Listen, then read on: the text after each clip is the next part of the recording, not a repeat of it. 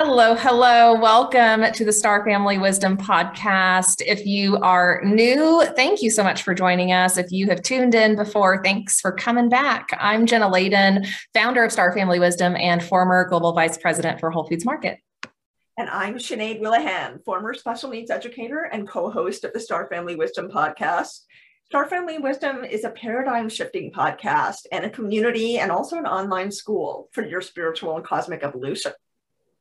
Although we only met last year, the journey and experiences that have led us here were very similar. 5 years ago, we each had really profound experiences that changed our lives forever. And fast forward years later, after lots of healing and research and self-exploration, we know now that our reality is so much more expansive and beautiful than we used to believe. And last year, Sinead and I became friends, and we started to have long conversations about all of our experiences and our journey. And we realized we needed to share these conversations with you. Yes, indeed, because we know that we're not alone on planet Earth. We know that we have people who are our intergalactic family and friends that are visiting us, and that it's time for the world to know. The world is slowly waking up to this, and we want to support that. So on this podcast, we intend to share conversations, ideas, and information that are going to inspire you and support you on this wild journey of being human. And we're also going to explore ancient clues about our untold story, our untold human story, real-life supernatural experiences, lost knowledge from the stars, and spiritual wisdom that empowers you to transform your life for the better. It is our passion and intention to have fun conversations about all of this and to reflect on what's possible and how we're evolving as humans. Yeah, so we love all things woo and magic and mindset, science, spirituality, health and wellness, and of course, extraterrestrial. That goes without saying. And through these conversations, we want to explore how all of those topics, seemingly separate, actually connect to inform the evolution of our human experience. Ultimately, we want everyone to be able to embrace a multidimensional reality without fear. And things will get a little weird here at Star Family Wisdom, but we'll ground you in the science and the research and the information that we use to expand our minds and open to the incredible nature of our reality. Yes, so together we're going to discover and remember our place among the stars. And in this episode, we're definitely touching on that on a cosmic level as well as on a grounded level. The experiences that we have had take a little bit of a backseat while we talk to the wonderful Jacob Nordby. Jacob is a creative, an author, an intuitive, and several other things as well. He creates incredible creative gatherings around for people internationally, online and in person. And Jacob is a deeply spiritual person who's gone through his own transformative journey to arrive at where he is today. He decided to take a big plunge, change his life, which he checked all the boxes, as we talk about in our interview, of, what is supposed to be there in order for a person to be happy. He had all those things on paper, but he was not feeling quite right. And he started listening to himself in a different kind of way. And that ended up sort of slingshotting him, or bumpily, into a new life that he slowly developed over time. And now he's living his passion. He is a writer, he is an intuitive, he's living in that space and supporting other people with those things as well. And Jacob's conversation with us was so impactful for the two of us because of the journey we've been on, but we know we're not alone in this. We know that so many people are having big transformations in their life, or might be feeling that, their old work, their old lifestyle just doesn't quite fit, just isn't quite right. And they want to find whatever that is that brings them joy and helps them connect, deeply with their soul. And Jacob's been on that journey, and he talks so beautifully about all of the ups and downs. It's not always a pretty journey, when we're going through those big life transitions and really tuning into who we are. And so for Sinead and I, it was, such a healing conversation. And we hope that for all of you listening, it is that as well, that you are given permission to be your weird self. You are given permission to tune in to those internal, voices and guidance that we have, and to take those leaps of faith. Yeah, we talk a lot about surrender with Jacob, and also trust. big things to do when you're not sure what exactly it is that you're surrendering to, right? But if you're somebody who's open to receiving guidance, as Jacob was, then it will start to come through. And he talks about how we each have this kind of map or a code that we come into each life with, and that often the guidance that we receive is there as part of that mapping. And if we choose to listen to it, pay attention to it, be receptive of it, with it and work with it, then we can more authentically live by our map, which would mean being true to our authentic selves, living a life that really truly feels right for us, and where we feel like our soul is being fed, the true us is being fed and nourished and supported towards what really gives us satisfaction in life. I loved how Jacob talked about the trees, right? And how trees, are different from humans, and that they're not starting to grow and comparing themselves to all of these other trees, right? That they have their own unique blueprint, and they're just growing and flourishing, and their roots are going deep. And I think that is such a profound and simple way to remember that we are our own unique selves, and we're not supposed to be like everyone else, right? It's so easy, even when you're on this journey, to fall back into that from time to time. Oh, yeah. Yeah. I mean, that's something I really appreciate about Jacob. He's so vulnerable and authentic, and really talks about all the bumps and all the ups and downs that he has gone through and still goes through, right, in his pursuit. And we talk about that together, the three of us, about how there's no really kind of arriving in life. We have this idea that we're supposed to arrive at a certain point and then we're all done and everything's going to be great from then on. But the fact is that we work really hard. Life is tricky. We work really hard at developing ourselves and kind of making sense of what's going on around us. And I feel like Jacob does such a beautiful job of representing that with a lot of heart and a lot of groundedness, as well as an expanded kind of cosmic universal perspective. He's talking about what we can do with our lives right here and now, so-called on the ground, but also he's talking about our expanded nature, our true eternal and universal nature. So I love that he brings creativity in as, something that brings together those two realities, those things that seem to be so separate, but are really not. They are within all of us.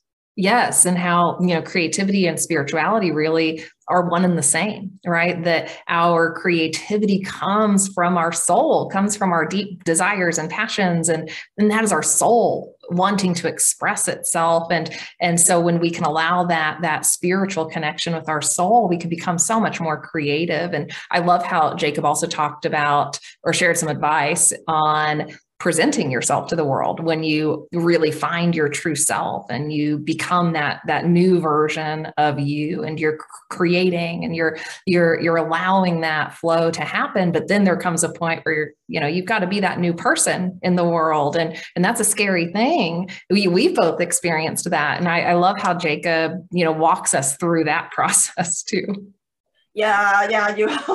I mean, that's something you and I think, are still kind of dealing with, right? Because we're still learning. We're still on the path ourselves. That's something else we talk about with Jacob, is that it's not really helpful to either us or other people to say, I know, I am the one who has all the knowledge. I can give you, all those people out there listening, I can give you all the wisdom you're going to need. We're still on this path together. We're still learning and growing. And Jacob makes so many references to different tools and skills that we can use to explore these different parts of ourselves and try to get back to who we really are, versus what we're trying to be based on the external messages we get in society and culture around us.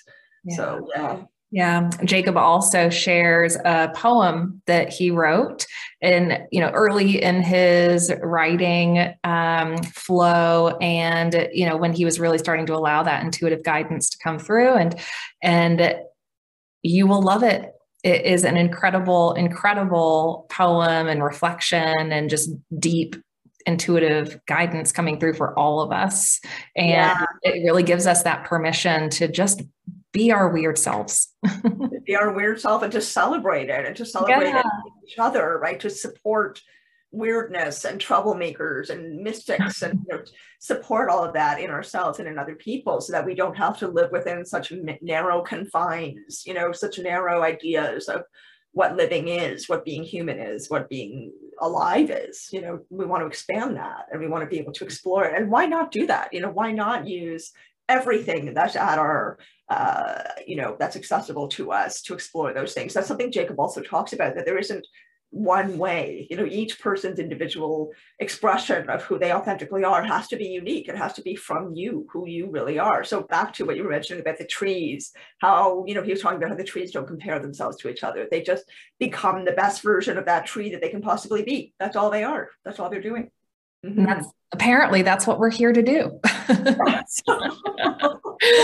So with that, we'll bring you the episode with Jacob, and you can learn more about him by following the show notes and checking out all of the links to his work. We talk about that in the episode as well. So we'll jump into it and see y'all on the other side.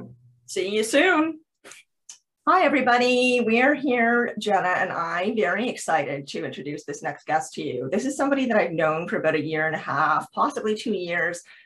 He is becoming possibly a friend, dare I say that, and also he is a creative mentor and leader for me. He's somebody who I really admire in terms of creativity, and someone who has also taken a big plunge in his life to be able to live in this place of creativity and of inspiration and you know, what Jen and I have talked about in our previous episodes, creating our own reality. So Jacob Nordby, I would like to introduce you very briefly. You are an author, you are creative, you are an amazing intuitive, as far as I'm concerned personally, and you are a leader in the field. You really have a skill when it comes to creating wonderful, warm, creative community. So thank you so much for being here today, and how are you? I'm really well. I'm glad to be here with both of you and with all of you who are from around the world listening in. Wonderful. Thanks for joining us, Jacob. It's so good to have you. Thank you. You too. You know what? I just realized that I did that thing where you go, somebody says, "Have a nice day" or whatever, and you say "you too," but that's not the right thing. Whatever it was, like enjoy your food. You too, I say to the waiter, and then it's like, oh well, okay, there we go. Isn't that one of those like awkward internal moments? Like, how do you recover from that? What do you do? Yeah. Oh, I generally just self-immolate. Yeah. I saw a thing the other day that said, one of the things I resent the most is not having the ability to, in awkward situations, turn into 1,000 bats and fly away. So I'm going to work on that power. We all are. And that's one of the things we want to talk about, right, is abundance and how we create it with creativity. So speaking of which, let's go back to your origin story. Let's start with that. You know, your beginning in this life that you are living now, in this paradigm that you've created, I think is probably a better term for it. Jenna and I really, really relate to you because Jenna and I have both chosen to lead lucrative, wonderful, in some ways, careers that gave us, you know, safety and security and check all those boxes that you're supposed to have checked when you have a career and you're a fully grown, mature, responsible adult, right? But we were finding that all those boxes checked were not making us happy. They were not making us feel like we were really feeding ourselves, you know, nourishing ourselves in ways that we really needed to. And I know that you relate to that. You and I have talked about your just in one of our own chats about how your transition from your former life, let's call it, to this life went. And I'd really love it if you could share that with our audience. Well, I would love to. And just because I'm getting to know both of you, Sinead, you and I have spent enough time together that I've gotten a sense of where you come from. And Jenna, I'm curious if you would give me a thumbnail just so I'll have a sense of what kind of leaps you're making right now. Yeah. So my previous life, my previous career was in retail. I was a leader for over a decade at Whole Foods Market. And my last role was Global VP of Merchandising Operations. And at the beginning of last year, I took the leap to leave Whole Foods to pursue my passion, which is sharing wisdom and conversations with people that support their spiritual and cosmic evolution. I think Sinead's probably shared a bit about her journey with you around ET contact and this experience of exploring more of our reality. And so I've been on that journey and was on that journey really intensively when I was at Whole Foods and finally realized, you know, I think my leadership and my skills are meant to be channeled in a different way. So here I am. Well, that's no doubt very familiar to a lot of people right now. You know, when COVID landed on the world a couple of years ago, I remember having this, like, I talked with Heather Ashamara, who wrote Warrior Goddess Training and all those, and we're friends, and we had this conversation because, you know, we were canceling events and all of this shakeup was happening. And it was interesting to have this conversation about, okay, we're not going to talk about this in public because so many people are experiencing a lot of fear right now. And we don't want to be one of those people who's trying to say, oh, it's, you know, here's the cosmic view of it. But on a higher view of it, I really felt that here we are in full stride capitalistic,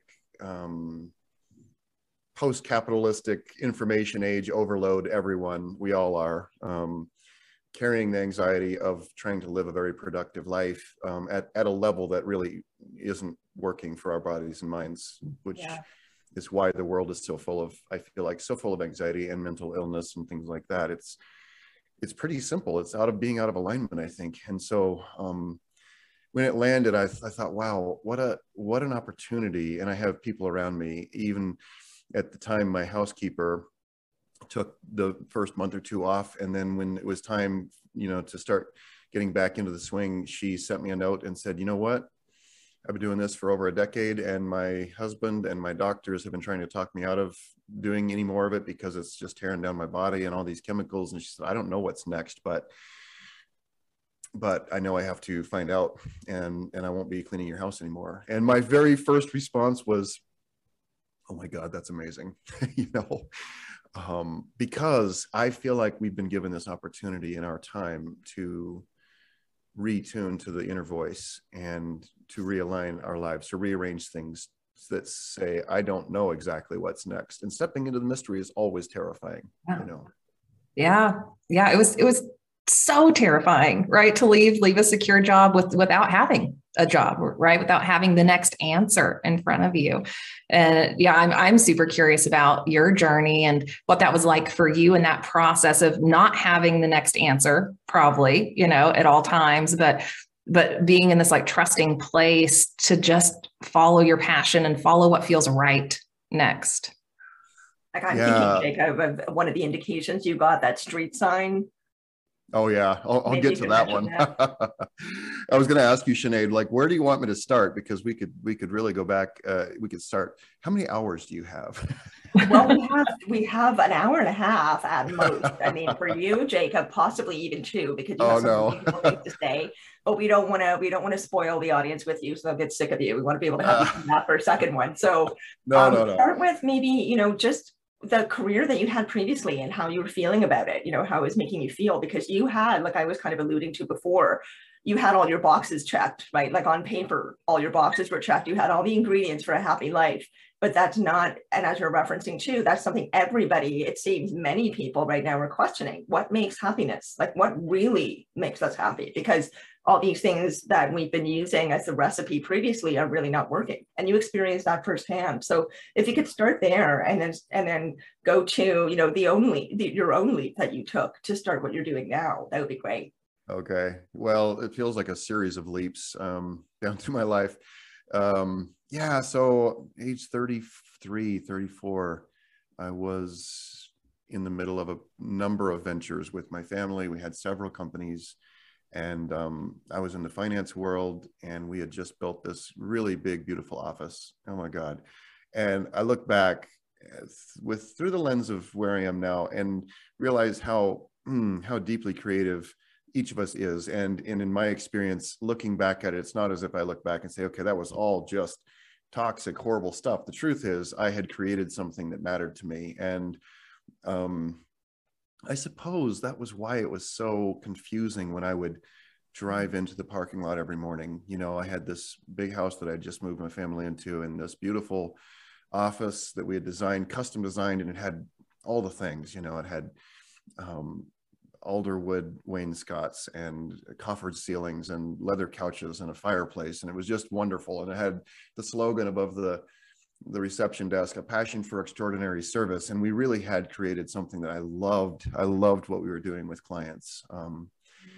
And I would pull into the office every morning, and I would just feel this great heavy cloud of like lead come on my shoulders. And I was waking up at 3 o'clock every morning. And at the time I felt pretty virtuous about that. I would get to the office at 6 a.m., you know, after having 6 cups of coffee already, and So I was the first one there, last one out, but I couldn't figure out why. And at the time, I didn't understand at all the signals my body was trying to send, the intuition, you know. And so I would just feel heavy, and that began to get scarier and scarier because I was getting more and more tired. And there wasn't a place to be tired. There wasn't a way to listen. I didn't feel like, and so I started getting scared, and I would tell my shareholders and my family, something's got to change. And of course they were, as was I, so familiar with the story of me as this entrepreneur, as the leader, as a go-getter, that they all of them said, no, you can't stop. you can't do something like, what would you do different? And I didn't know how to articulate any of it. And so it was terrifying for me to even face the idea of a change, because in looking back at it now, we're talking about an identity level shift, you know? Yeah. And letting go of so many stories. This is who I am. And this is how I am in the world. And so that was a lot. And a young guy came and worked for me. This would have been 2007 in the summer. And he was one of those guys who you just immediately, you know that person, like, oh, I don't know, we know each other, you know. And so Luke came and worked for me, and a couple months later, he came in my office and he invited me to a meditation retreat. And I had left the fundamentalist Christianity I was raised with, I don't know, 5 or 10 years before, but hadn't really developed anything as a practice, and had been reading Marianne Williamson and Deepak Chopra and all of the, prominent teachers, and they all said meditation was fucking great. And so I thought, well, that sounds good. I should probably go learn how to do that. They didn't say it exactly like that, I think, but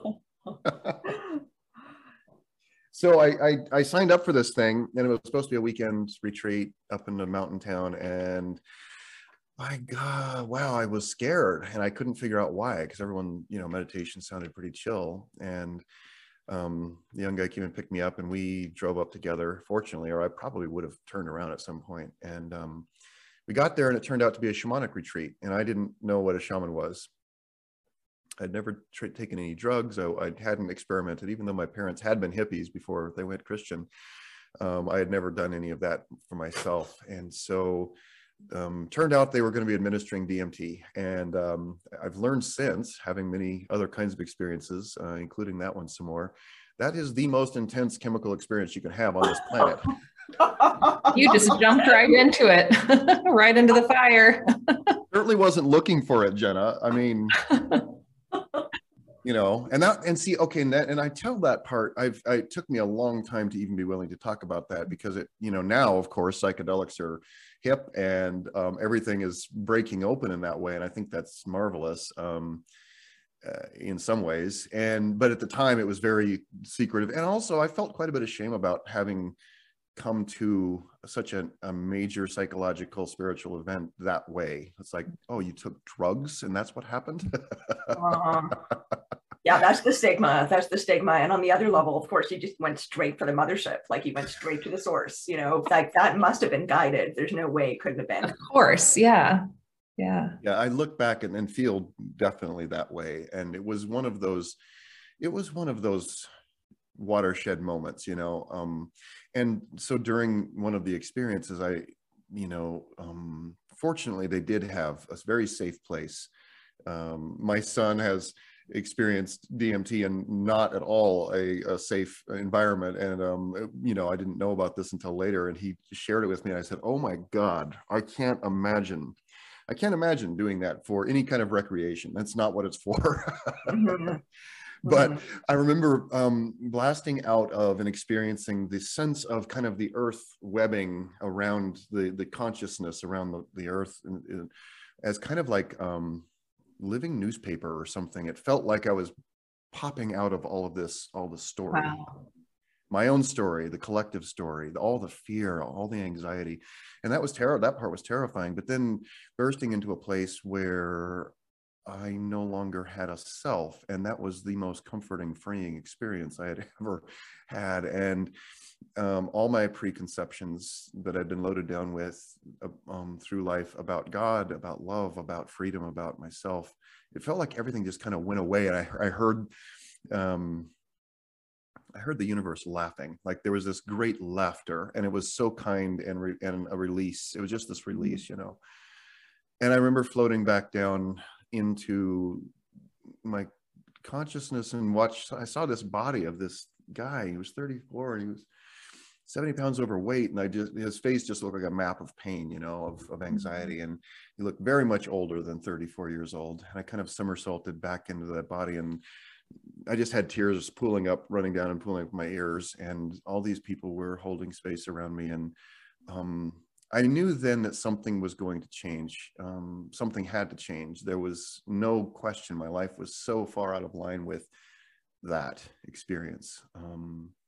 The freedom, the power, the love, the acceptance, all of that, and just began to really get clear. I have been chasing success, and it wasn't even my version of success. It was what I had taken on and agreed to, and now it doesn't feel right. But also, it wasn't like I just went home and immediately started growing out my hair and walked away. I had a lot of obligations and family and people depending on me, and so I fought really hard to keep it all together. And then at the end of 2008, the financial crisis came, and it really took it out of my hands. But you know, the interesting thing, and this goes back to what you asked me about earlier, Sinead, the experience of that weekend was really embodied surrender. And that kind of became my watchword of having to surrender my way through the transition. And that gave me an experience of going, oh, it's safe. Like there's nothing to fear, even when it feels terrifying.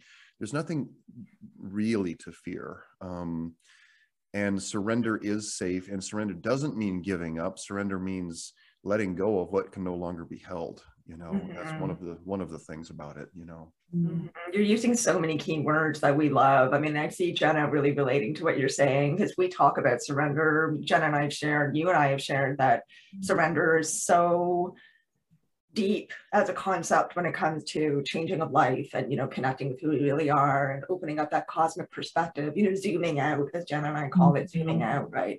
And the relief that comes with that really deep, ancient, universal part of ourselves, you know, the part of you that went into that DMT experience and met all those energies that you were within, you know, in that moment. There's a part of us that recognizes it. And as soon as you have that experience, anybody that I've ever heard talk about this, even if they can't really articulate it, because sometimes it's ineffable, right? Sometimes it's just beyond words. You can only do your best to kind of explain in a minute way, you know, what it was like. But it changes everyone, inevitably changes everyone. You cannot turn away from something like that. So after you had this experience, you then, I know it took some time, but you then took a really big leap. And I really want you to bring up that straight sign. Okay. Well, I just want to say too that, I mean, I've loved in the years since, I spent the next decade or so, probably continue to learn and study. And I'm really gratified to see how much science is catching up with, and psychology is catching up with, and providing some framework, even though I don't think that's totally necessary. But I love the fact that that is creating more accessibility for more people to learn how much more they are than this thing, you know, this framework. And so, so I really had to let go at that point. Of everything. And I have been with so many people since then who are going through big transitions. And I love the fact that it doesn't have to be this, you know, my first book was The Divine Arsonist, and it doesn't have to be that kind of dramatic experience of everything burning down. It doesn't, I'm so grateful that not everyone has to go through their transition in that way, because that just feels like way too big of a pill for most people to swallow, you know. And a lot of people, and I've since then felt really strongly that no, we get led through what it is we signed up for, I guess, and also the things that we need to temper us for the life that we really are designed to live. And some people My brother has been going through a transition now for 2 or 3 years, and is really on the edge of launching into some things on his own mystery. And, you know, what a different landscape for him, financially, personally, just so many things in place that mean he gets to have a very different version of transition. And I'm so happy about that. You must be. It's wonderful to see the ripple effect, right? Like, if one of us takes this on, this responsibility of really looking at ourselves and changing our lives, it also is like dropping a pebble into a body of water, where the ripple goes out and touches everything around it. I wonder if some of your own transition influenced your brother. Oh, no doubt. We've had some of that conversation, but just as much as anything, glad to know that it's each transition is unique to the person. And so sometimes they would come to me during that period of transition, and they would say, "Oh my God, you're so brave, and you're taking this leap, and I wish I could do the same." And I'm like, well, this doesn't feel brave at all. It just feels like survival, and I have no idea what's coming next. And so this isn't some grand, digital nomadic adventure here. I'm just really trying to figure out the next thing. So I did lose my house and lose all the stuff, and my then wife and I decided we needed to not be in this town anymore, because it was just so full of ghosts. I mean, nobody who had run into me on the street back then knew what to say, you know. So I eventually came up with a story that made sense to me and to them. They said, "What are you doing?" I said, "Well, I'm on a not vacation. What's the word when a professor goes on sabbatical?" Oh, sabbatical. Yeah. I'm on sabbatical. And they're like, "Oh, okay." I mean, that made sense enough. So we ended up moving to Austin, Texas, and we didn't know anyone there, and there were no jobs yet. So it really did feel like this enormous leap. And if I still have the notebook where my then wife and I were sitting at a restaurant in Austin, and I sketched out the United States, a real rough outline, and we drew it into quarters, and we started kind of just feeling into the different parts of the country. And I wouldn't have known it then, but it was a very interesting, intuitive exercise to just feel into where should we go. And because we were there in Austin checking it out, and we were like, wow, is this really what we're going to do? So we ended up moving there, and some guy came along and bought the shares I had in a tech company I'd started. And that gave me just enough money. You know, the whole world was just in free fall financially. And so the shares weren't valued what they probably should have been or anything, but it gave me exactly the amount of money we needed to move. And so we got down there, and we were staying in this extended stay America with 3 little kids. And it's hot as hell in Austin, especially in August. And so we're like, okay, it's time to get kids in school, and we probably should get an apartment or something figured out. And immediately found out what a challenge we had just run into with that. Like, the school said, "Okay, that's great. What's your address?" "Oh, we don't have one yet." "Oh, really?" "Yeah. Well, come back to us when you have an address." "Okay, that's the next thing. Let's do that." And then everybody, of course, wanted to know, well, where do you work? "Well, we don't have a job yet." "How's your credit?" "Oh, that's destroyed." So we started realizing, oh, we're in trouble. Oh shit, we're in an extended stay America, eating out of styrofoam things, and the kids are getting tired of this situation, and it started to feel pretty desperate. And so I remember sitting in a McDonald's with everyone, and the nudge came. Again, we were just flipping through rental magazines and feeling kind of like, oh my God, we're in trouble. And I got this nudge, said, just start driving on the road. And so we did. And I just could feel this incredible tension. My shoulders were tight, everything, my mind was racing. And as I was driving, I got this invisible tap. And they said, "You know how to do this." And I said, "What do you mean?" And they said, "Just surrender and ask for help." And so I took a deep breath and said, "Okay, help." And we were driving along, and about another half mile that there was this sort of like, go left. And so I turned left, and then just down the block after I turned left, there was this little brick house that had a for rent sign in front of it. And it had a tree with a rope swing with a tire. And my heart immediately said, oh my God, that would be perfect. And we pulled up in front of it, and I called the guy, and he was from California, and I barfed out my whole terrible story. And he said, all right, here's the deal. I'm going to do this. By the way, you have to come up with a better story. That's the worst way to package this. All right. Well, I just thought I better tell you the whole truth. So we made the deal, and right there, and we were sitting there with tears, and I was like, wow, that just happened. And so we turned back to go to the main street and go back to, and I looked up at the sign that I'd been nudged to turn left on, and it was Surrender Avenue. Oh my gosh. Was Surrender Avenue. Yeah. Oh, wow. Was that one of your first experiences of that sort of like divine synchronicity, or like that sort of help coming through? Was that like your first big one? I mean, I think I began to become more conscious of it then. Then that began to help me realize how much I'd been guided along the way, you know? Cool. Yeah, Jen and I have also had that experience. Yeah. Like you kind of deny it, I think, for a long time. Yeah. It helped that I lived at that house for almost 3 years, and the whole time, every time, and I was going through really a lot of depression and really deconstructing everything, and didn't know at all what was next. And I don't like to tell that part because people like things packaged up nicely again, but I do like to say it because people who are going through traumatic experiences of transition sometimes think, oh, well, no one else has been here before, and I'm going through the darkest, scariest time of my life. And the truth is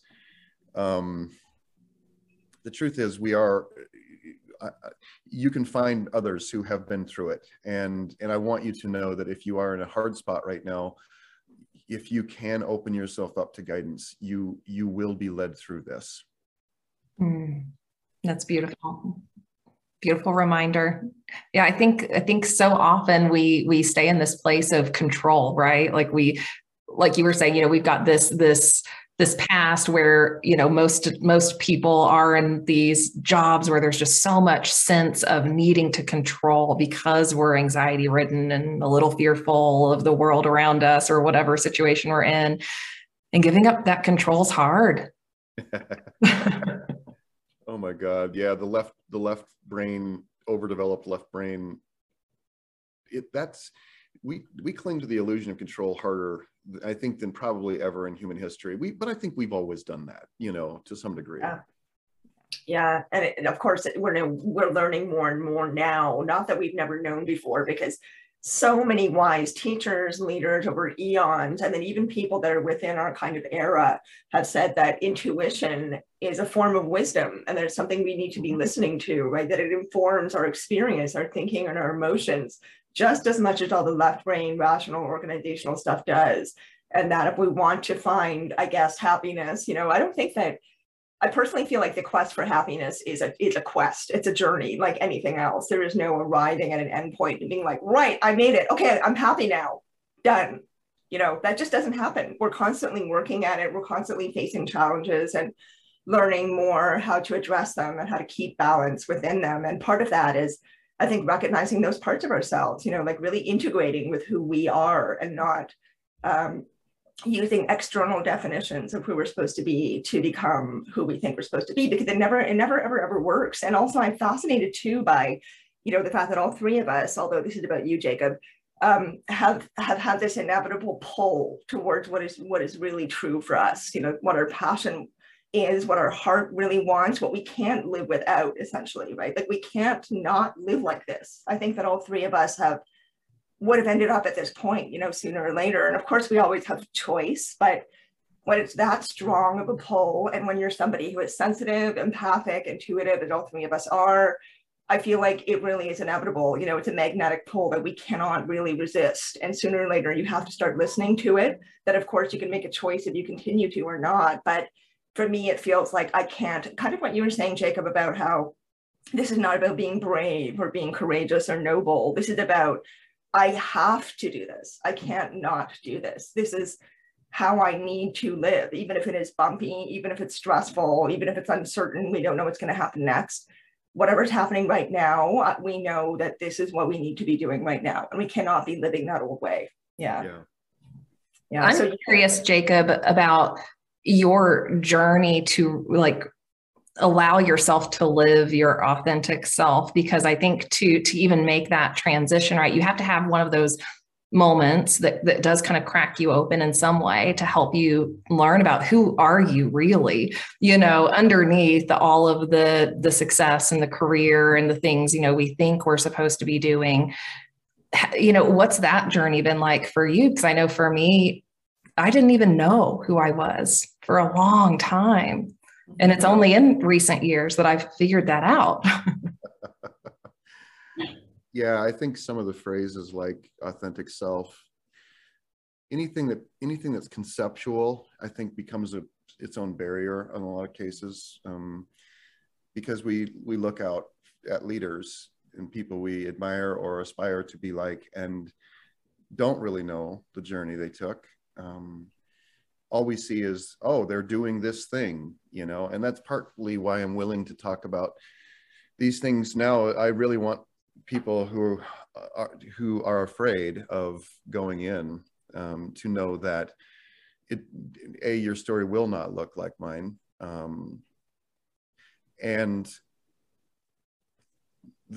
what's in there is worth it. Like even having some aspiration, I see authenticity and everything just splashed around so much, and it begins to lose its potency, I think, for a lot of people, because it becomes an external goal. I want to be more my authentic self. I love Dr. Eric Maisel, his take on this. He's a psychologist and just a brilliant writer and leader. I always feel like I'm talking to Yoda or something like that when we have a chat. He's 70 some years old, and he's always just deeply in the middle of creating the next thing and writing the next book. And wow. But he and I were talking recently about these things, and he said, yeah, I feel like there are three versions. There's the original self, the original personality is how he called it. And he said, we have an idea that the original self is this tabula rasa, sort of blank slate, and then we get conditioned. He said that we know better through epigenetics and a variety of things, that we show up with a certain level of wiring, and then we're very, very quickly conditioned through socialization, through traumatic experiences, through our environment. Before that self, the original self, even knew its own name, it starts to internalize, metabolize the messages coming in from all around, saying, this is who you are, this is how you must be, and definitely this is how you must not be. And so the original personality, the formed personality, that's the one we're talking about, and then the potential personality, or the available personality is what he calls it. And he said, we wake up at some point in life in this formed personality, and we go, this does not feel right, but we don't really know where to go from there, because he said, we're always looking back at the original self, the natural self, through the lens of what we've become. And so he said, it's really hard sometimes. So sometimes people go on this quest to become their authentic self, their original self. And that can go through a lot of very confusing and frustrating versions, usually by trying to model other people we think are being more authentic than we are, Yes. Yes. Yeah. So speaking of which, modeling on other people, I want to kind of pivot on that point a little bit to ask you, because really what we're here to talk about with you today is your journey towards creativity, and then how creativity is now, I believe, the key in your life, right? The key to what you're doing professionally, the key to the environments that you're building for other people to gather and to be creative together. You are so good at that. I was telling Jenna about that before we came on and started recording with you.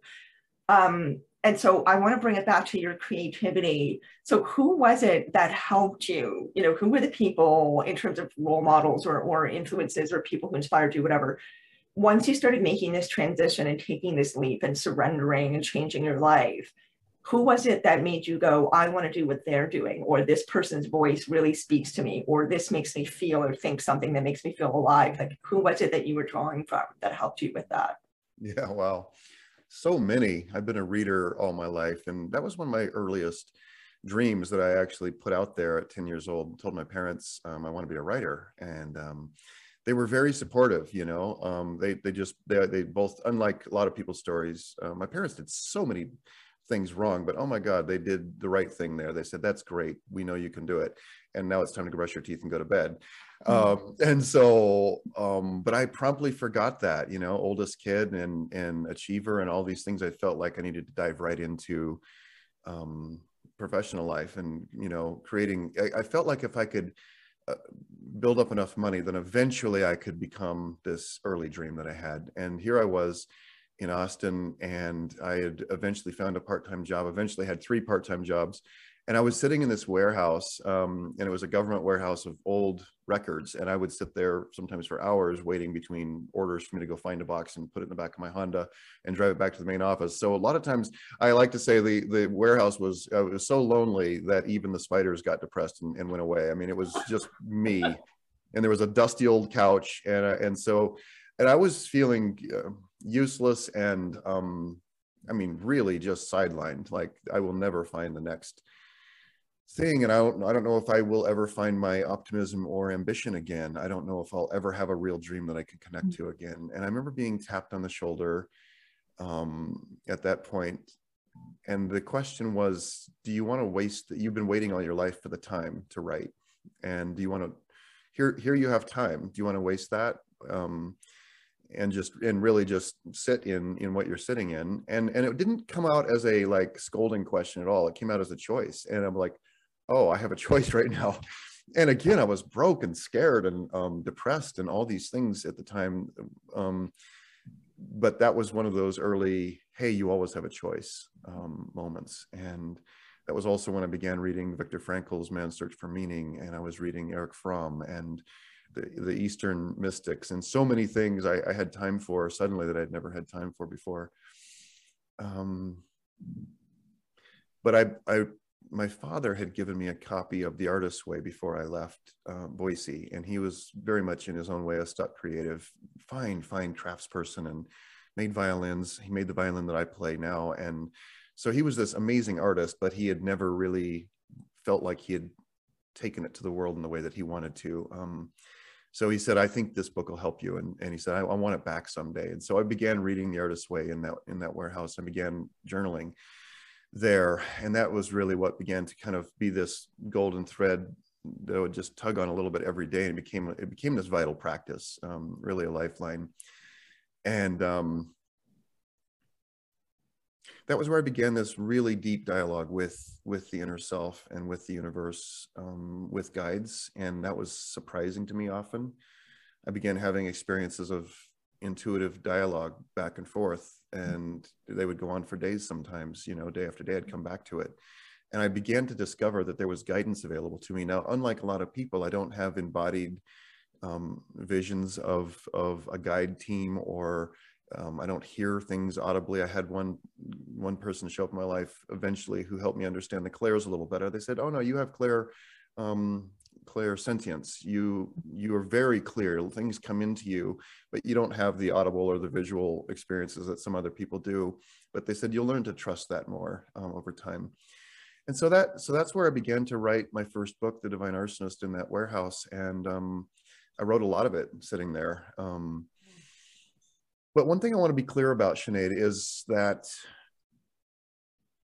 I think the greatest misconception we have about creativity is that we're going to go someplace and be creative, whether that's a corner of our house or a retreat, or that creativity is some activities we do, like, oh, you found your creativity and you started writing books and now you have this professional creative life. And I feel like, to me, the original self is creative, is creativity. So the spark of your soul, and I'm speaking to all of us here, the spark of our soul that brought us here before we knew our own name, that is the essence of the creative impulse in the universe. You are an expression of the divine in that way. And that means that every step you take back towards yourself is a step you take back towards your creative expression of your life through you as you. Wow, I love that. That rings so true for me. Yeah, I felt a creative block for years, like just nothing flowed out of me, right? Because I hadn't really connected with my soul. Yeah, I'm curious if you have any advice for, our community, our listeners, on that kind of process you go through once you are starting to create. You're in that flow. It's starting to happen. You have have something coming out of you now, that's different than before. But then it's time to present it to the world. It's time to present it to someone. And that moment can be really terrifying too, almost as terrifying as making, whatever leap it took to, become your true self. And Yeah. what was that like for you? What sort of advice do you have for people who are in that stage?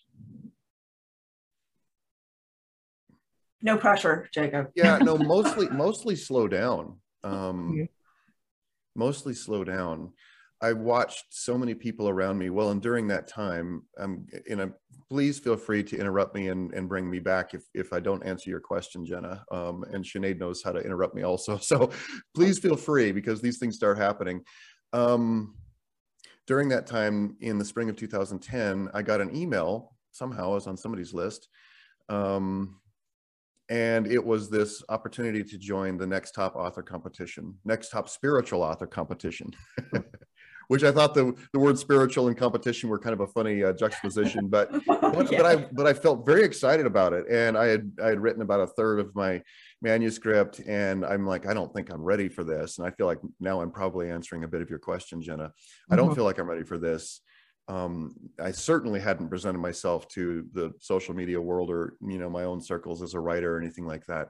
But I remember driving down, those who have lived in Austin will know this, Mopac, it's this big highway on one side of the city. And I was driving down that, listening on the phone to this conference call they were having with all the potential contestants. And I heard this guy named Randy Davila come on the phone. And I remember there was this great big full moon in the sky. And I pulled over, because I didn't want to go into a dead area or whatever. I pulled over on the side of the road to listen to this conference call, and something said, you're going to work with this Randy Davila. And I'm like, okay, interesting. And at the time I'm like, well, maybe that means I'll win this contest, because the prize was that Hampton Roads Publishing, who published Conversations with God and a bunch of very famous spiritual books, was putting on, and Randy owned Hampton Roads. They were going to offer a publishing contract to the winner of this contest. So that was interesting. And I began participating in the contest, and that actually led me to begin sharing, because part of that contest, oh my God, was sharing bits of the writing with social media and trying to get people to vote. And really, so it was really kind of a popularity contest. I look back at it, it's like, I would never do that again. I would never enter that again. But at the time, it was perfect for me, and it really led me out of my shell, and becoming willing to even say I'm a writer was a huge step and scary. But there was this tug that said, no, something is good, something is important about this desire, this tug, this opportunity. And so I certainly didn't win the contest, but I shipped a copy of the manuscript when I finished it to Randy Davila. He didn't know me at that point from Adam. Or Eve or anybody. And I shipped him, I went and bought this leather binder, and I printed the whole thing, and I wrapped it in gold paper with a red ribbon, and I shipped it to him. And he later told me, he's like, that was a bold move, man. He's like, but he said, I'm not going to publish this book. This is not one of our kind of books, but thank you for sharing it with me. And so I self-published that one eventually.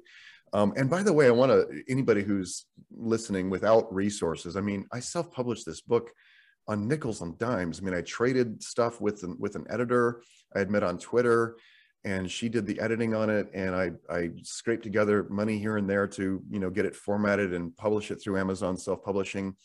And so we're talking about the really ragged version of, a lot of people come to their creativity,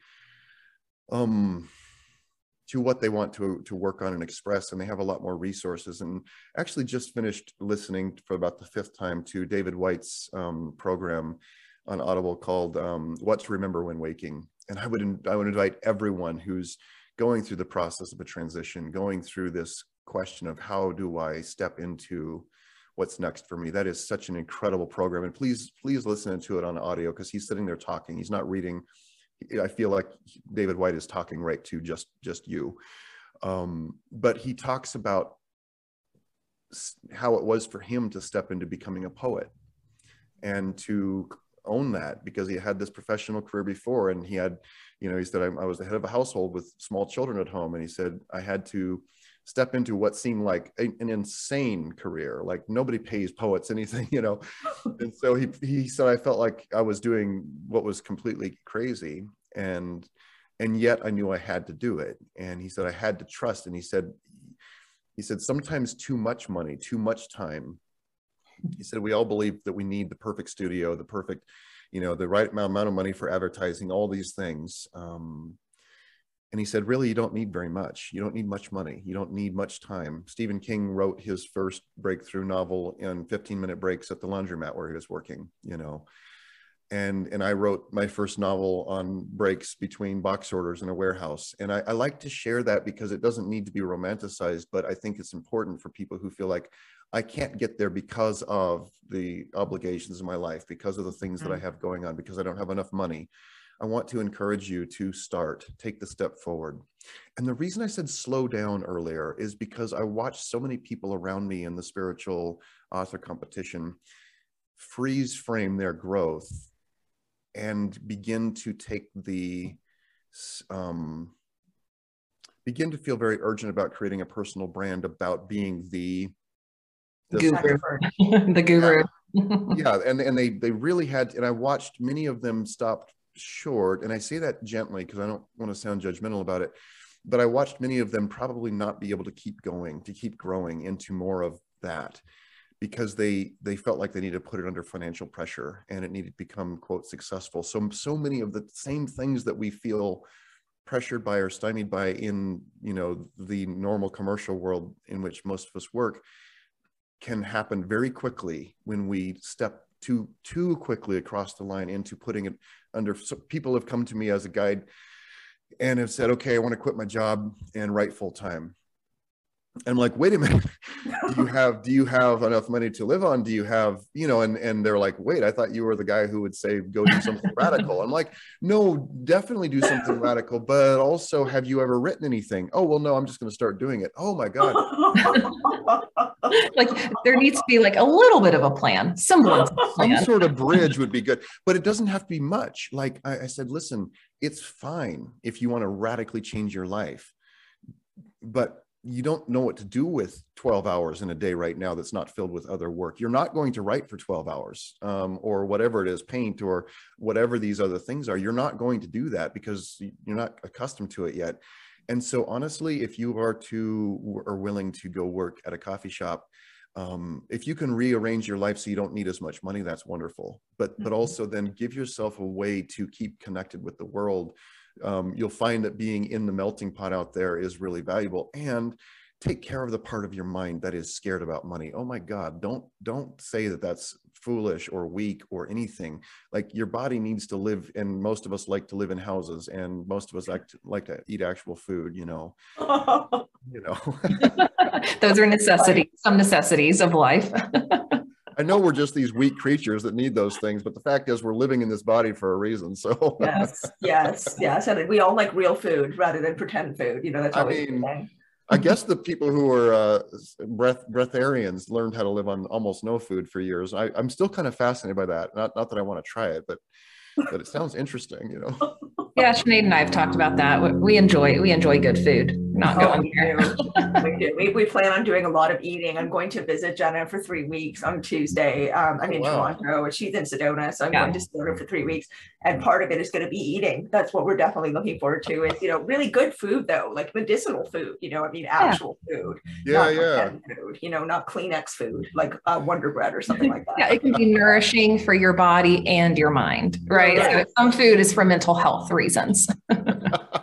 Yes. Well, I was born in a Taurus body with a Sagittarius rising, and so there's just way too much. Like it just wouldn't work for me not to have good food around at some point. You know, I can do that. I didn't think that was a Taurus thing. I had no idea that was a Taurus thing. That's a Taurus thing somehow. Can you explain that a little bit? Oh yes, we're very sensual creatures. We want snacks and good clothing, and you know, And that was actually, it's so funny, like, to me, part of the self-discovery that can lead us back to the original self more is not denying who we are, not denying how we showed up. You know, there are some people who are very built to be very austere, very simple, very retiring. And even though I'm a tremendous introvert and need a lot of space around me, I have aspects of myself, of my personality, that really need to also go and be in community with people. And so that's what eventually led me to understand better about, there's this process, and I hadn't ever heard it articulated, but there's this process of self-discovery. And so we're talking now to each other and also to people who are maybe curious about, how do I even start the process, you know, of coming more in alignment with who I really am, of creating a life that reflects that, you know, and that is happier. And I think self-discovery is really such a first step, and it can take so many different, ways, entrance points. But I love things like personality assessments, like the Myers-Briggs and Enneagram and astrology and StrengthsFinder. I love all of them. I'm kind of a geek in that way. People don't have to necessarily geek all the way out on it, but I find that just asking the question, who am I, is so powerful. And also, years and years and years after all of these things we've been talking about happened, by now I'm, you know, I've been teaching, I've been working and writing. I was working my third book, and I went and I said, I'm exhausted. I'm just physically a mess. And I went and saw this Asian medical practitioner in our town here, Boise.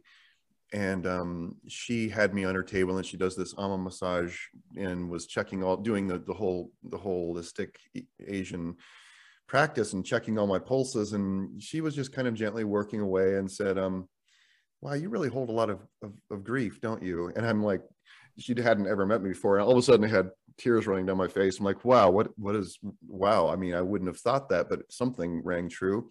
And I said, how would you know that? And she said, oh, it's just all here in your body. Your body tells me. And she was working on me. And later she said, I'd love it if you'd start journaling with these 3 questions. Who am I? Why am I here? And how shall I live? I started laughing. I'm like,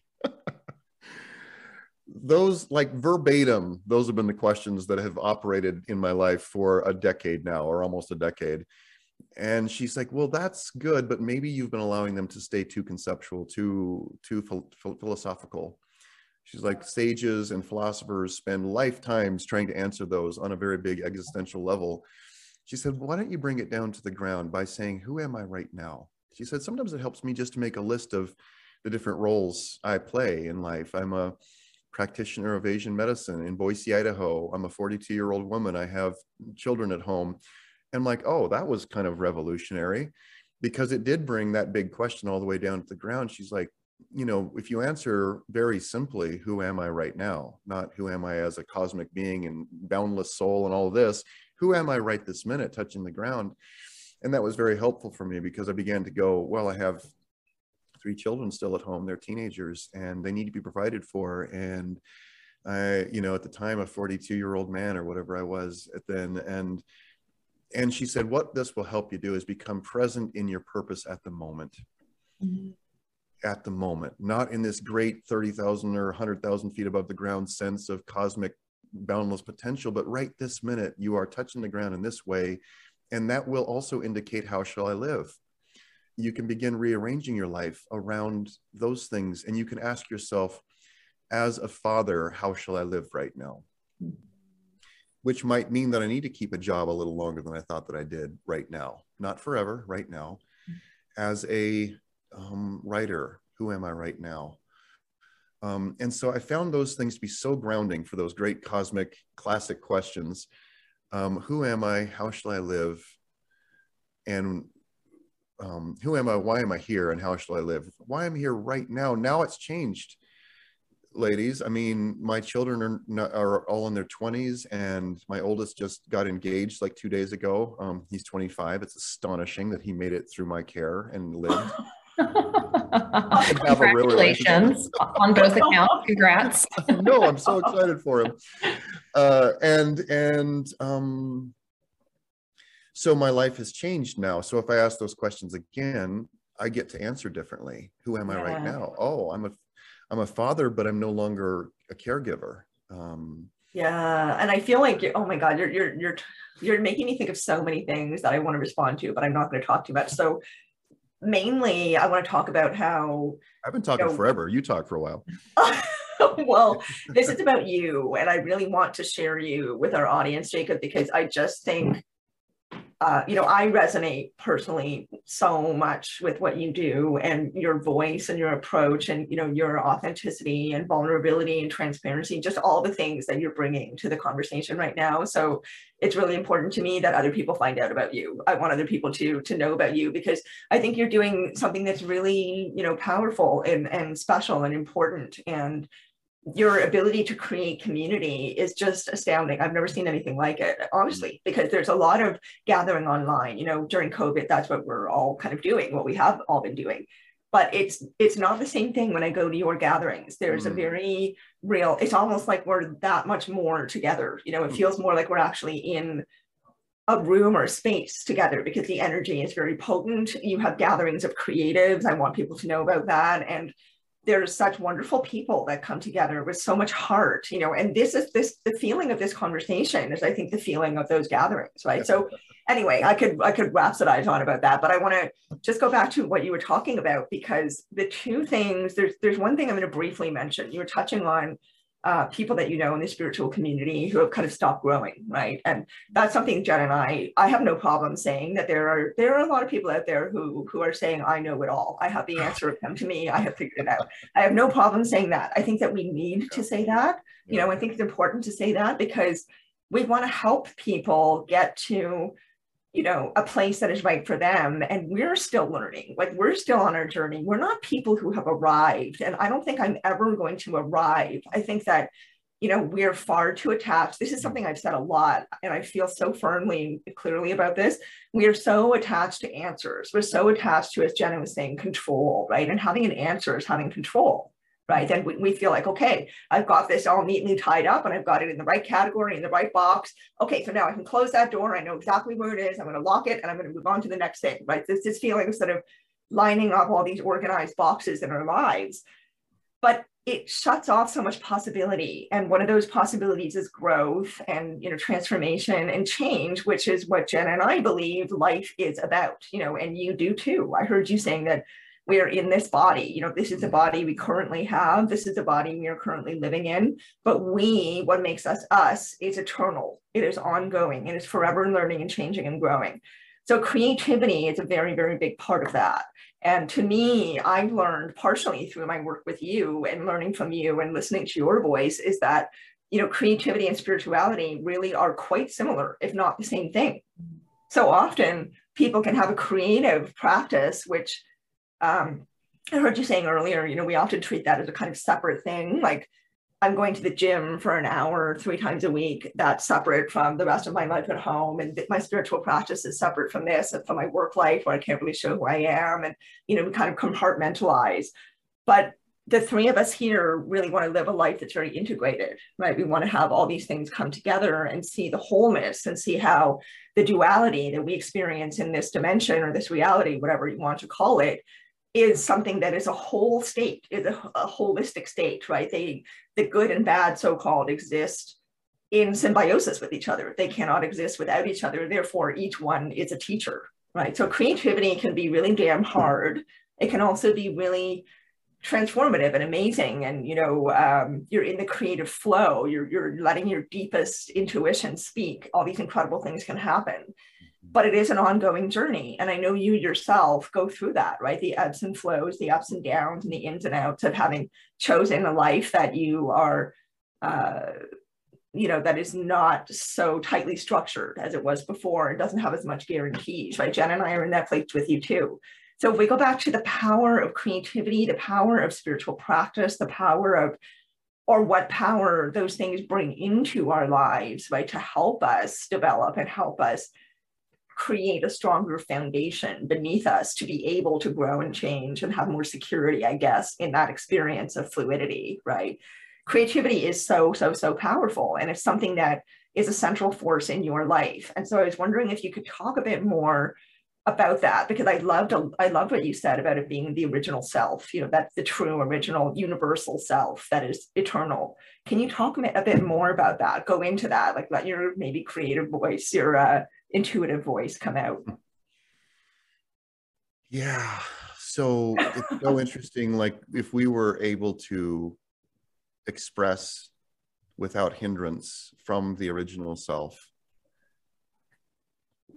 we wouldn't probably be on this planet. And I think that a lot of people feel like if I can ever get to a place where I'm in the flow, like, you know, and just actually, let's do this with your listeners. This will be a fun exercise. So what I want you to do is grab a piece of paper or crayon on the wall or whatever, and just pick and I'll just ask you and Jenna to do this right now too, for fun.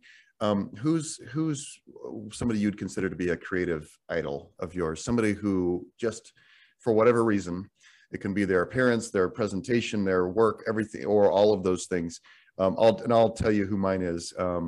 So mine is Neil Gaiman, incredible writer, and he's so generous of spirit and flamboyant, but also grounded, and he's so kind to people. I see him on Tumblr answering people's sometimes what seem like really silly questions, but he answers them very gently and kindly. And he's this incredible creator of magical worlds and books and TV shows and everything.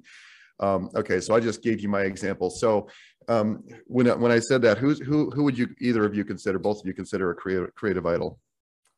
One that comes to mind for me is Radhi Devlukia. She's the wife of Jay Shetty, and she expresses her heart in this just joyful and abundant way to the world. And so much of what she shares is about nourishing herself and her soul and bringing like those moments of joy into as many aspects of our day as possible. And when I see how she creates and expresses herself, it just inspires me and fills me with joy. You know, I get this like burst of energy by watching her create. And that to me is like, that like sets the bar, you know? That's awesome. You actually answered all the questions I was getting ready to follow up. How do you feel when you watch her, her create? And you said that. That's amazing. All right, Sinead, what about you? Oh gosh, I've got three that come to mind. Haruki Murakami, who's one of my favorite authors. He just really pushes boundaries with what he writes about. It's very kind of, it's not science fiction. It's something else. It's just on another level. I find it lets my mind really expand. Michaela Cole, who is a young woman in the UK who's doing she's an actor, director, writer, unbelievable creative, just mind-blowing. And she had the show called I May Destroy You, which is out right now, has been for a while. It just blew my mind. And Frida Kahlo. Oh, yeah. All right, so Frida Kahlo, what are some things you admire about her? I love that she brings a lot of different elements into her work. And she also used herself almost as a piece of art, like her own personal transition and her own personal story. She made that very vulnerable and transparent to people, just who she hung out with. Like she wasn't putting herself on display. She was in a very creative, artistic community, but she was so original. She was such a standout voice and a standout presence, even though she was a tiny person. I think she was only 4'9" or 5'1" or something like that. And she had a physical disability and she was in pain a lot of the time. So she could have been very reclusive, but she had this fire, she just had this fire and this power and this, not anger exactly. She did have a lot of anger and pain in her life. She was cheated on relentlessly by her husband, as we all know, and she was madly in love with him until the day he died. But at the same time, she knew how to channel those feelings. I think she knew how to use, like you were alluding earlier, Jacob, to the cosmic self and the grounded self. Who am I now on the ground? What are the sort of bare details of who I am? And I feel like she encapsulated both too, the kind of expanded cosmic self, the abstract self, and then also the real self that's in a body that experiences pain and, goes through trials and tribulations in life. So I feel like she's incredibly inspiring because she took all her life force energy and used it. That's how I feel. Oh, you're going to love this next part. All right. Before I spring the lid here, I just want everybody, hopefully you've been following along and doing this, because what I'm going to say next is a little bit like you won't be able to unhear it once you've heard it. So hopefully you've written down your creative idol and some of the characteristics as you've been hearing Jenna and Sinead do here. My God, I love this so much. Okay, so You ready for this? What's about to happen? What's about to happen? Do some magic here. Okay, so what we all just did, all three of us, and hopefully everyone listening, we just created a composite mirror image of the characteristics we have in ourselves. Everything we admire about these creative idols. I love doing this in groups and watching people like, holy shit. And it's really, you go back to the Jungian work. Robert A. Johnson wrote the book, the little tiny book, Inner Gold. And he talks about the process we have of, this is why we need teachers. This is the actual role of a teacher, of a role model in our life, is we hand them our gold. We hand them our admiration. We hand them our willingness to try things. We look at them as above us and beyond us in ways. And what we're actually doing, it's projection and it's transference. We're handing them the gold in ourselves, our own gold. We're handing them, and that's actually a very legitimate, that's a very legitimate role. We hand these people our gold. And what's interesting is, if we're willing to, through that psychological process, if we're willing to then keep following, keep trying, then what happens is we become eventually ready to have our gold back. We become eventually ready to receive our gold back, so we can carry it and exhibit those things ourselves. But I love doing this because we can talk about the concepts of projection and transference all we want, but this is an actual expression of it. And so what happens is, and this is not to say that everyone who just wrote down their creative idol needs to try to take all that gold back all at once, because it's too heavy for us. We can't carry it yet. We're not ready for that.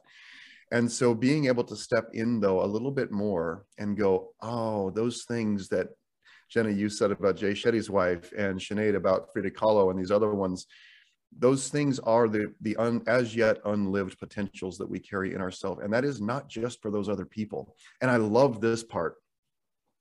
Our deep psyche selects those people. And I love doing this practice with people and helping them understand what we just did is we allowed our intuitions to choose a role model, to choose a figure outside of ourselves to help us get a reflection of what's possible for us. And not in Neil Gaiman's way or Jay Shetty's wife's way or Frida Kahlo's way, but in our way. In the reflection is back to us saying, your true self holds the potentials. These things that you selected, somebody else, Sinead, might pick Thich Nhat Hanh because he's so peaceful. Well, you're this passionate person who wants to, with all this fire, like you chose that role model from your inner self, because those are the values that you hold. Those are the potentials you want to live.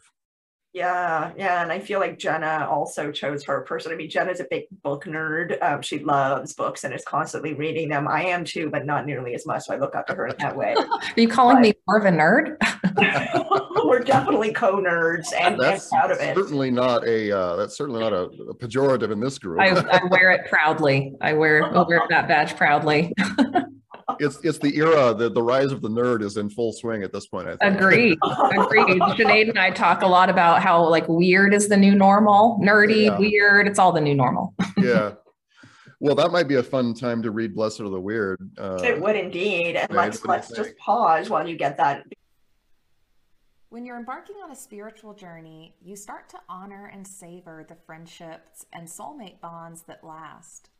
Sinead and I found each other last year and knew pretty immediately that we were meant to start the Star Family Wisdom podcast together. And that's exactly how the team at Smudge Wellness got started. Founded by two best friends who bonded over late night therapy sessions, their love of pop music, and of course, crystals. Their approach to spiritual wellness is rooted in self-compassion. They believe in practical magic, that we must embrace our imperfections, and that spiritual wellness is deeply personal. Smudge Wellness offers out-of-this-world tools and rituals for helping you feel more connected to the power you have and to give you the guidance to amplify it. They are also deeply committed to the fight for racial and social equity. And they love Lizzo, so you know they're good people. From smudging kits to crystals to beautiful intention decks, Smudge has beautiful spiritual tools for your practice. So follow the link in the show notes and use code COMMIT at checkout to get 10% off your order. So Jacob, you were just about to read a really, really, really pivotal poem. Maybe you can do a little introduction of it before you read it for our audience. I think this is going to make an impact. Well, yeah, thank you. You know, it was interesting during that period of time. This was in Austin. This would have been 2012. So that was this deep period of self-discovery, of letting go of what was not really me. And you know, during that time, Jenna, I began to acknowledge the deep sense of otherness that I'd always carried with me in my life, and how hard that I had tried to conform and play the game the right way. And I just never fit in. I never fit in. And I remember driving down Mopac at one point, the freeway, and I had this sudden flow of words, and I pulled over and found an envelope under the seat and wrote it on the back of an envelope. That is literally the true story of this. And here's what came out. And then it turned into a longer piece, but the first piece of it came out: blessed are the weird people, the poets, misfits, writers, mystics, heretics, painters, and troubadours, for they teach us to see the world through different eyes. Blessed are the weird people, poets, misfits, writers, mystics, heretics, painters, and troubadours, for they teach us to see the world through different eyes. Blessed are those who embrace the intensity of life's pain and pleasure, for they shall be rewarded with uncommon ecstasy. Mm. Blessed are ye who see beauty in ugliness, for you shall transform our vision of how the world might be. Blessed are the bold and whimsical, for their imagination shatters ancient boundaries of fear for us all. Blessed are ye who are mocked for unbridled expression of love in all its forms, because your kind of crazy is exactly that freedom for which the world is unconsciously begging. Blessed are those who have endured breaking by life, for they are the resplendent cracks through which the light shines. And I shared that first part of it on social media later that day. And I had written and tried to share other things before, and they got this or that kind of reception. And that one just went fucking bonkers immediately. It just went crazy. And I had never seen anything like it. And it got shared thousands and tens of thousands. People made different versions, and Prince, the artist, shared it on his page at one point. And wow. It went way beyond anything I'd ever experienced before. And I began to feel very strongly that I was the custodian of an idea. And it's been interesting to watch how much the word weird, and especially eventually I wrote the book, Blessed Are the Weird, to expand on the idea more and let it sort of come out of my heart, like what it meant. And the word weird, I didn't know this at the time until I started writing the book, went back to ancient W-Y-R-D, weird, and it had ancient Norse roots. And it went back to the tree of life. I mean, I had no idea, and I've had this experience over and over again writing, where something moved me and I began to write about it, and I didn't even know where it was coming from. And then eventually, because I like to go and find out where things are attached, and would find out, oh my God, I somehow was being moved by or being touched by something that had really old archetypal roots. And there were things happening that I was not aware of and couldn't have been aware of on a conscious level. But part of what I want to share about that poem and what was going on in my life at the time was this tremendous sense of otherness. And what happened after that very quickly was I began to find that so many people related to that sense of being misfits, of being outside, of being rejected. And that began to reflect back to me that I actually wasn't alone, isolated in the world. There were so many others like me. And what's interesting is we talked earlier about continuing to grow. And so for me, the first book and the second also were part of the process of self-discovery. And the next, it's not a linear phase, but part of what happens naturally through saying, there I am, self-discovery, this is who I am. There are bits and pieces of this mosaic that don't show up in order or at the same time, but little bits and pieces show up and begin to reflect back. Oh, there I am. That's what I love. Mm-hmm. That's what I'm drawn to. And then what happens is the self-acceptance begins to happen. And that's another phrase that gets tossed around like self-love. It just loses its meaning for a lot of people, or it becomes a goal. If I can just get the self-acceptance, and they try to accept themselves over the top of unprocessed trauma and of things that they haven't been able to really look at. So this is why I said earlier, slow down, slow down. Because you are born with a pattern. Each of us is born with a code. I like to use the metaphor of an acorn, born with a code of an oak tree inside of it. Each of us is born with a code of who we really are inside of us as a seed, you know, and as we crack open and begin to grow, if an oak tree were a human, it would grow up and stick its little top out of the ground a few inches, and it would look around and begin to compare itself immediately to the pine tree and the apple tree and the bamboo over there and the birch, and it would start to go immediately neurotic and crazy. It would start to try to become all those other things that it wasn't. And if it grew up over time, it would bend itself and try to straighten itself in ways that weren't natural for it. But if some wise guide come along, maybe a raven, and say, little oak tree, all you have to do, transformation is nothing more than becoming more of who you really are.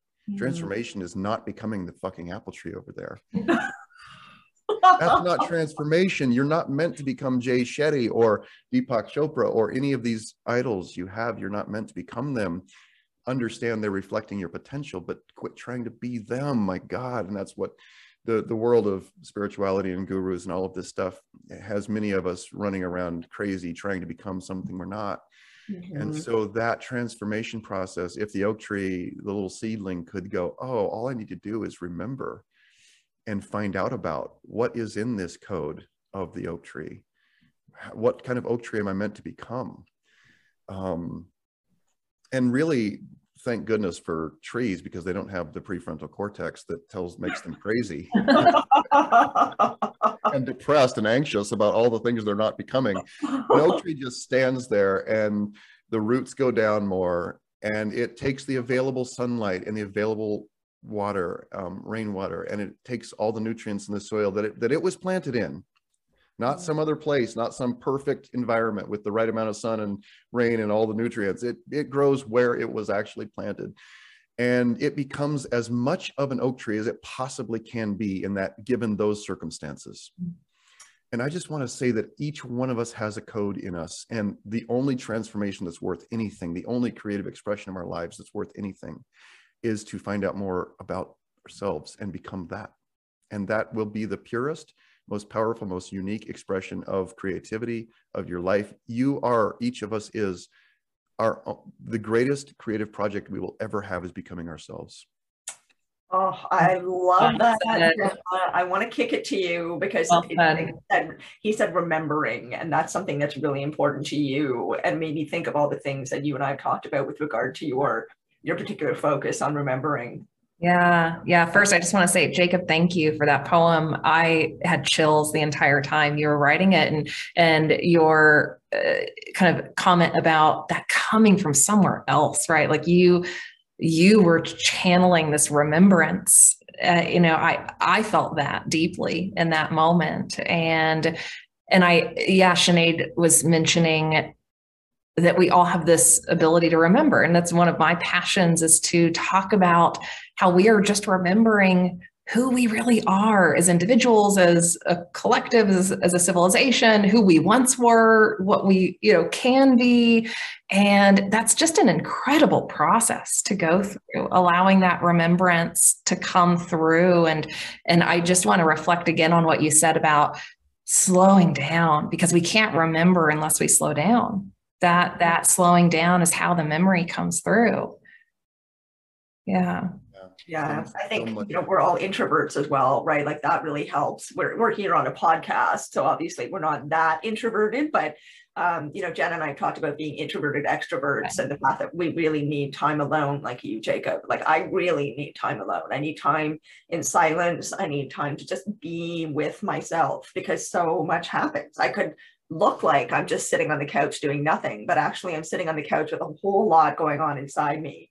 So yeah, it is a very active process, even when it appears to be passive. So, if we just slow down and we stop and we be still for a minute, we can become aware of how much is really going on inside us all the time. And that's why meditating is so damn hard. I mean, you can't just sit on the ground in a really pretty cross-legged pose with your hands in the right yoga position and you're automatically meditating. Like, it doesn't happen like that. You know, it really takes practice. We're kind of awkward with these things when we first start. Yeah, and be sure and take a selfie and put it on Instagram of yourself meditating, and that's really important.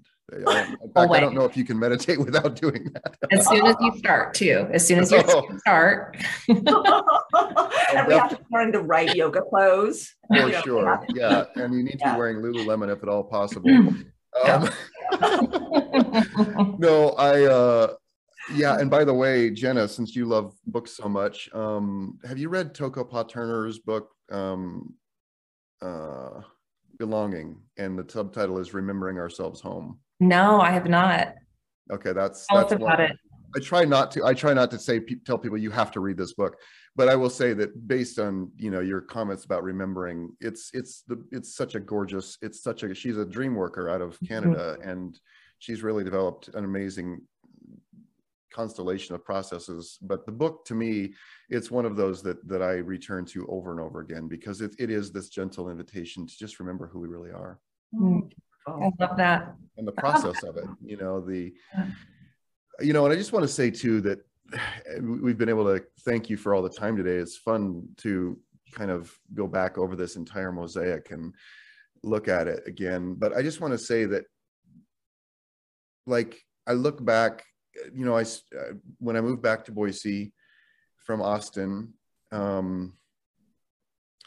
my guides at the time, and I'm slowly coming out of the closet even using that phrase, but at the time they asked me, do you wish to, because I'd really been on sort of a renunciate path for a long time there for some years, really just not connecting to anything ambitious or goal oriented. In fact, I didn't know if I ever would again. That it felt so toxic to me and it had given me so much pain to be just chasing things, you know. And they asked me though one day, you're going back to the world now. This is the hero's journey. You're going back to the world. This is the choice, and you need to make it consciously. Do you want to re-engage with the world, with people again, or do you wish to really go deeper? This is a fork in the road. Like, you've been kind of paralleling it now. Now you need to choose between a truly renunciate life, and holding space and just being an energy in the world that is not known and is not visible, but you're holding space and you're providing value, therefore. Very simple and very peaceful, also safe. not engaging in all of the things, the commerce and all the things, that the pressures of the world. Or do you want to go back and really engage in the world again? And they said, don't answer that right now. Like, really, before you answer, go and really be with yourself. And I can't remember, maybe a day or two later, I felt like I had the answer, and I went back and said, yeah, I know that I want to, that I desire to re-engage with the world. And they said, well, either choice is valid. This does match who you are.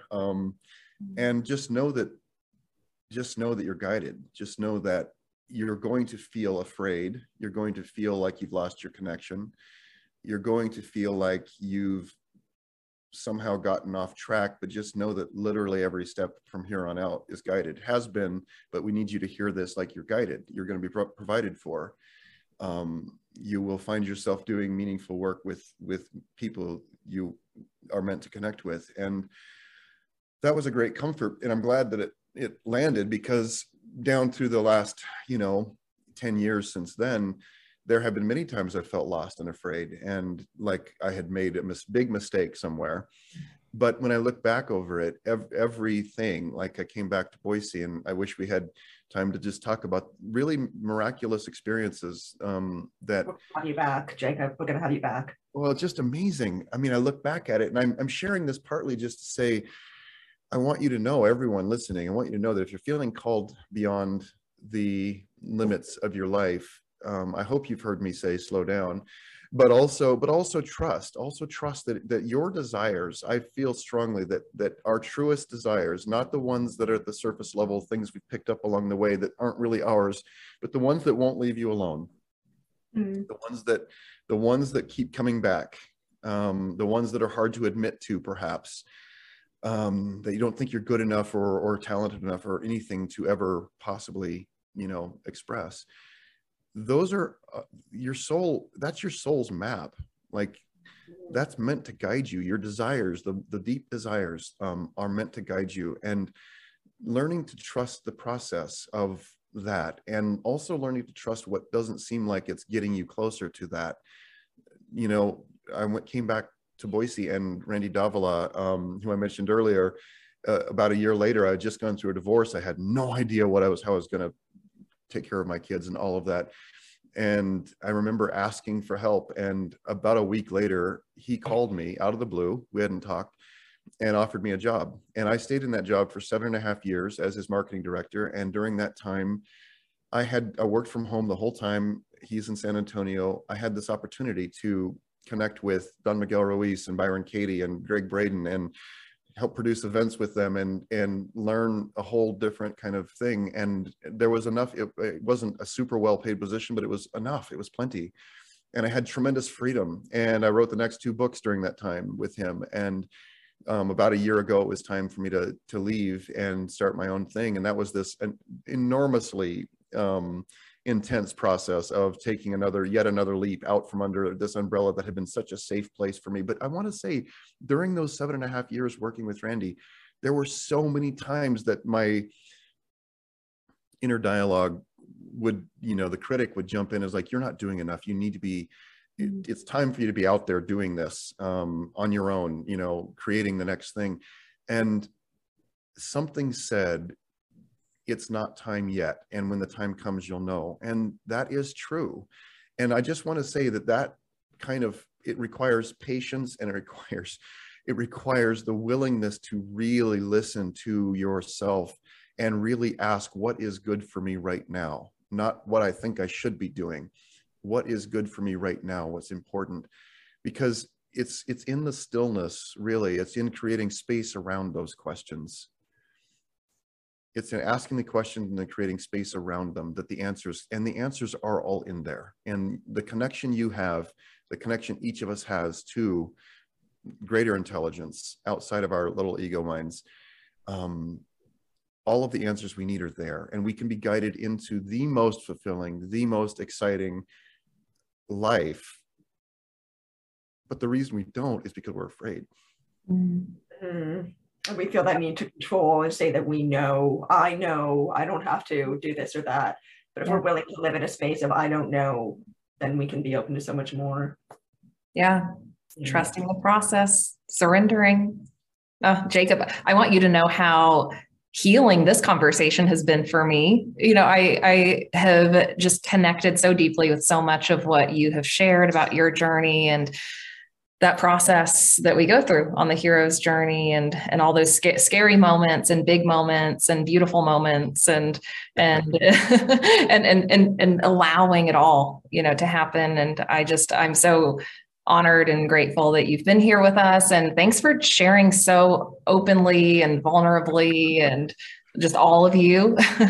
We love you. Thank you for being with us. And I know you have a number of books that you've written, and maybe you can share a bit about your newest project with our audience. And we will link to all of Jacob's books and your website, jacobnordby.com.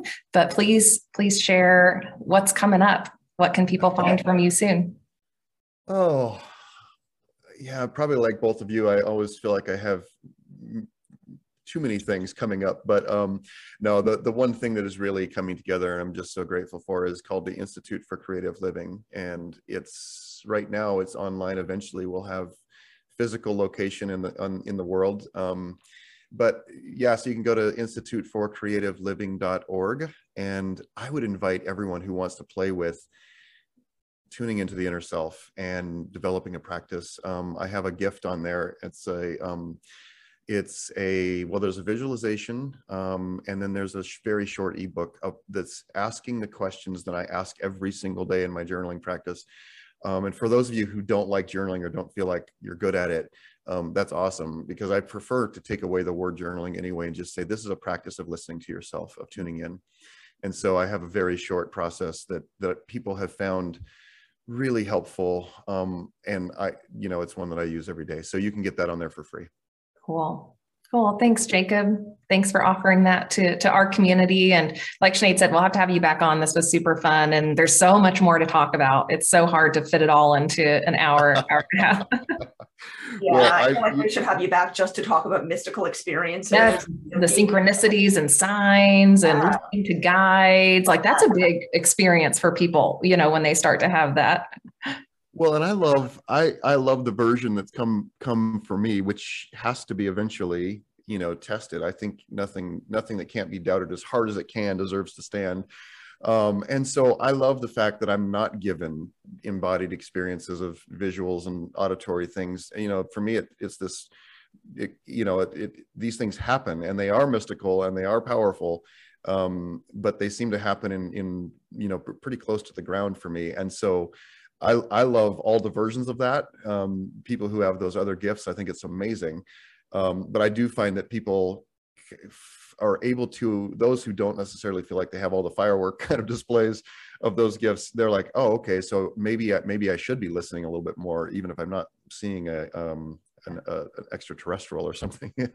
Yeah, that was my experience for years, for sure. Right? Yeah. So more on that. I just want to say thank you. You two have created a really cool space. I mean, clearly I've felt emotional and very open. So thank you for creating the kind of space that would welcome this sort of thing.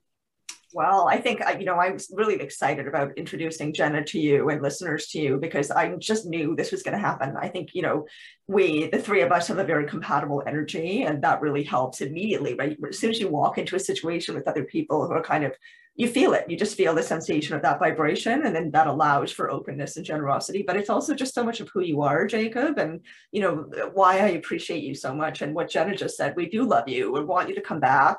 This is really important to talk about, and you bring a sort of tenderness and an authenticity, right, to what you're talking about that is uncommon in men, even in our field, but also not common in terms of how these things are spoken about, right? There's a lot of it's just very important to Jen and I to be grounded. Like, we really want to be grounded, be discerning, and yet expansive as well, right? Yeah. But it's important to have that groundedness within the expansiveness. Yeah.